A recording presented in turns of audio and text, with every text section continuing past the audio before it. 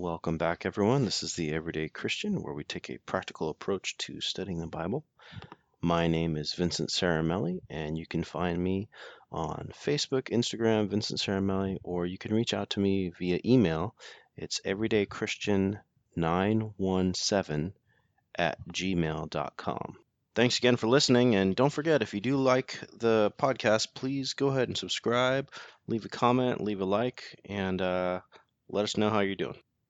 Today we're going to be reading out of a new book, and I thought I'd go try out Proverbs. So Proverbs has got, it's got 31 chapters, so you could, if you're studying on your own, do one a day in a month. But what we're going to do is we're going to start with chapter 1.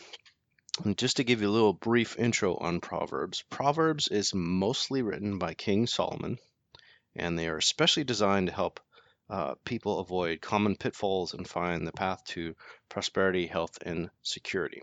And because we're starting a new book and it's the first chapter, I'm going to read the whole chapter out to you. I'm going to focus specifically on verses 20 to 33. So when I get to those, I'll slow down a little bit. But let's get started here. The Proverbs of Solomon, son of David, king of Israel. For gaining wisdom and instruction, for understanding words of insight, for receiving instruction in prudent behavior, doing what is right and just and fair, for giving prudence to those who are simple, knowledge and discretion to the young, let the wise listen and add to their learning, and let the discerning get guidance. For understanding proverbs and parables, the sayings and riddles of the wise. The fear of the Lord is the beginning of knowledge, but fools despise wisdom and instruction. Take a quick break there. I like that. It reads like an instruction manual. So it's basically explaining this is your instruction manual for life. All right, continuing on.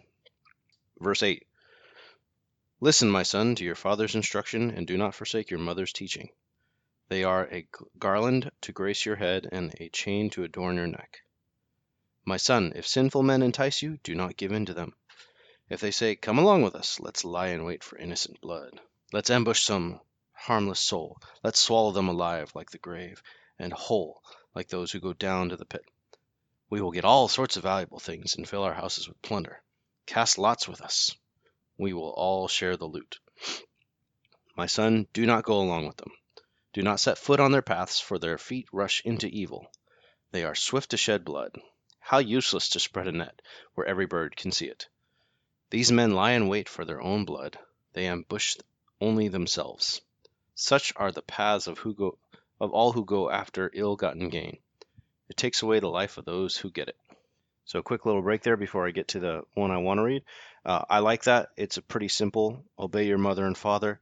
Don't hang out with the wrong crowd. People want to do bad things. You know when people want to do bad things, don't hang out with them. So it's a good start. All right. On to what's called wisdom's rebuke. Verse 20. Out in the open, wisdom calls aloud. She raises her voice in the public square. On top of the wall she cries out, at the city gate she makes her speech. How long will you, who are simple, love your simple ways? How long will mockers delight in mockery, and fools hate knowledge? Repent at my rebuke. Then I will pour out my thoughts to you. I will make known to you my teachings.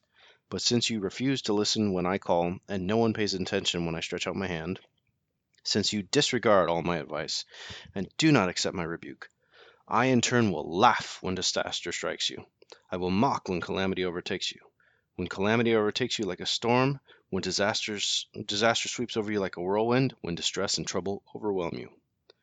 Then they will call to me, but I will not answer. They will look for me, but will not find me.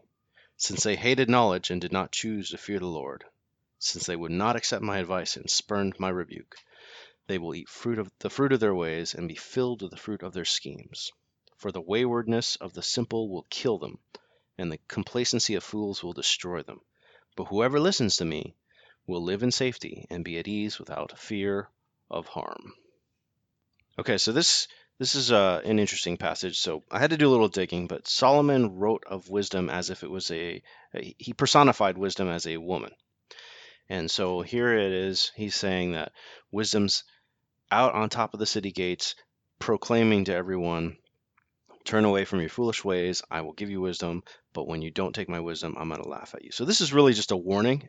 The very first chapter seems to me, this section at least, is a warning about that unfolds for the rest of the book. Solomon is warning those who ignore wisdom, and the rest of Proverbs is uh, instructive on how a wise person acts and how a fool acts. And so I think this is a good opening for the chapter. It kind of sets the stage of we're going to talk about what a wise person does, what a fool doesn't do. Wisdom, in my opinion, is one of the greatest things you can earn or learn as an individual. Say what you will about other things you can learn or earn in this world, but I think overall wisdom is not easily gotten. You have to fight for it a lot of times, and you have to learn it the hard way a lot of times if you're not willing to listen to those who came before. So this whole section, 20 to 33, aside from the very beginning of the book that just says obey your mother and father and don't hang out with the wrong crowd, this section right here, 20 to 33, is kind of like the intro to all of Proverbs for me. It's saying, listen up.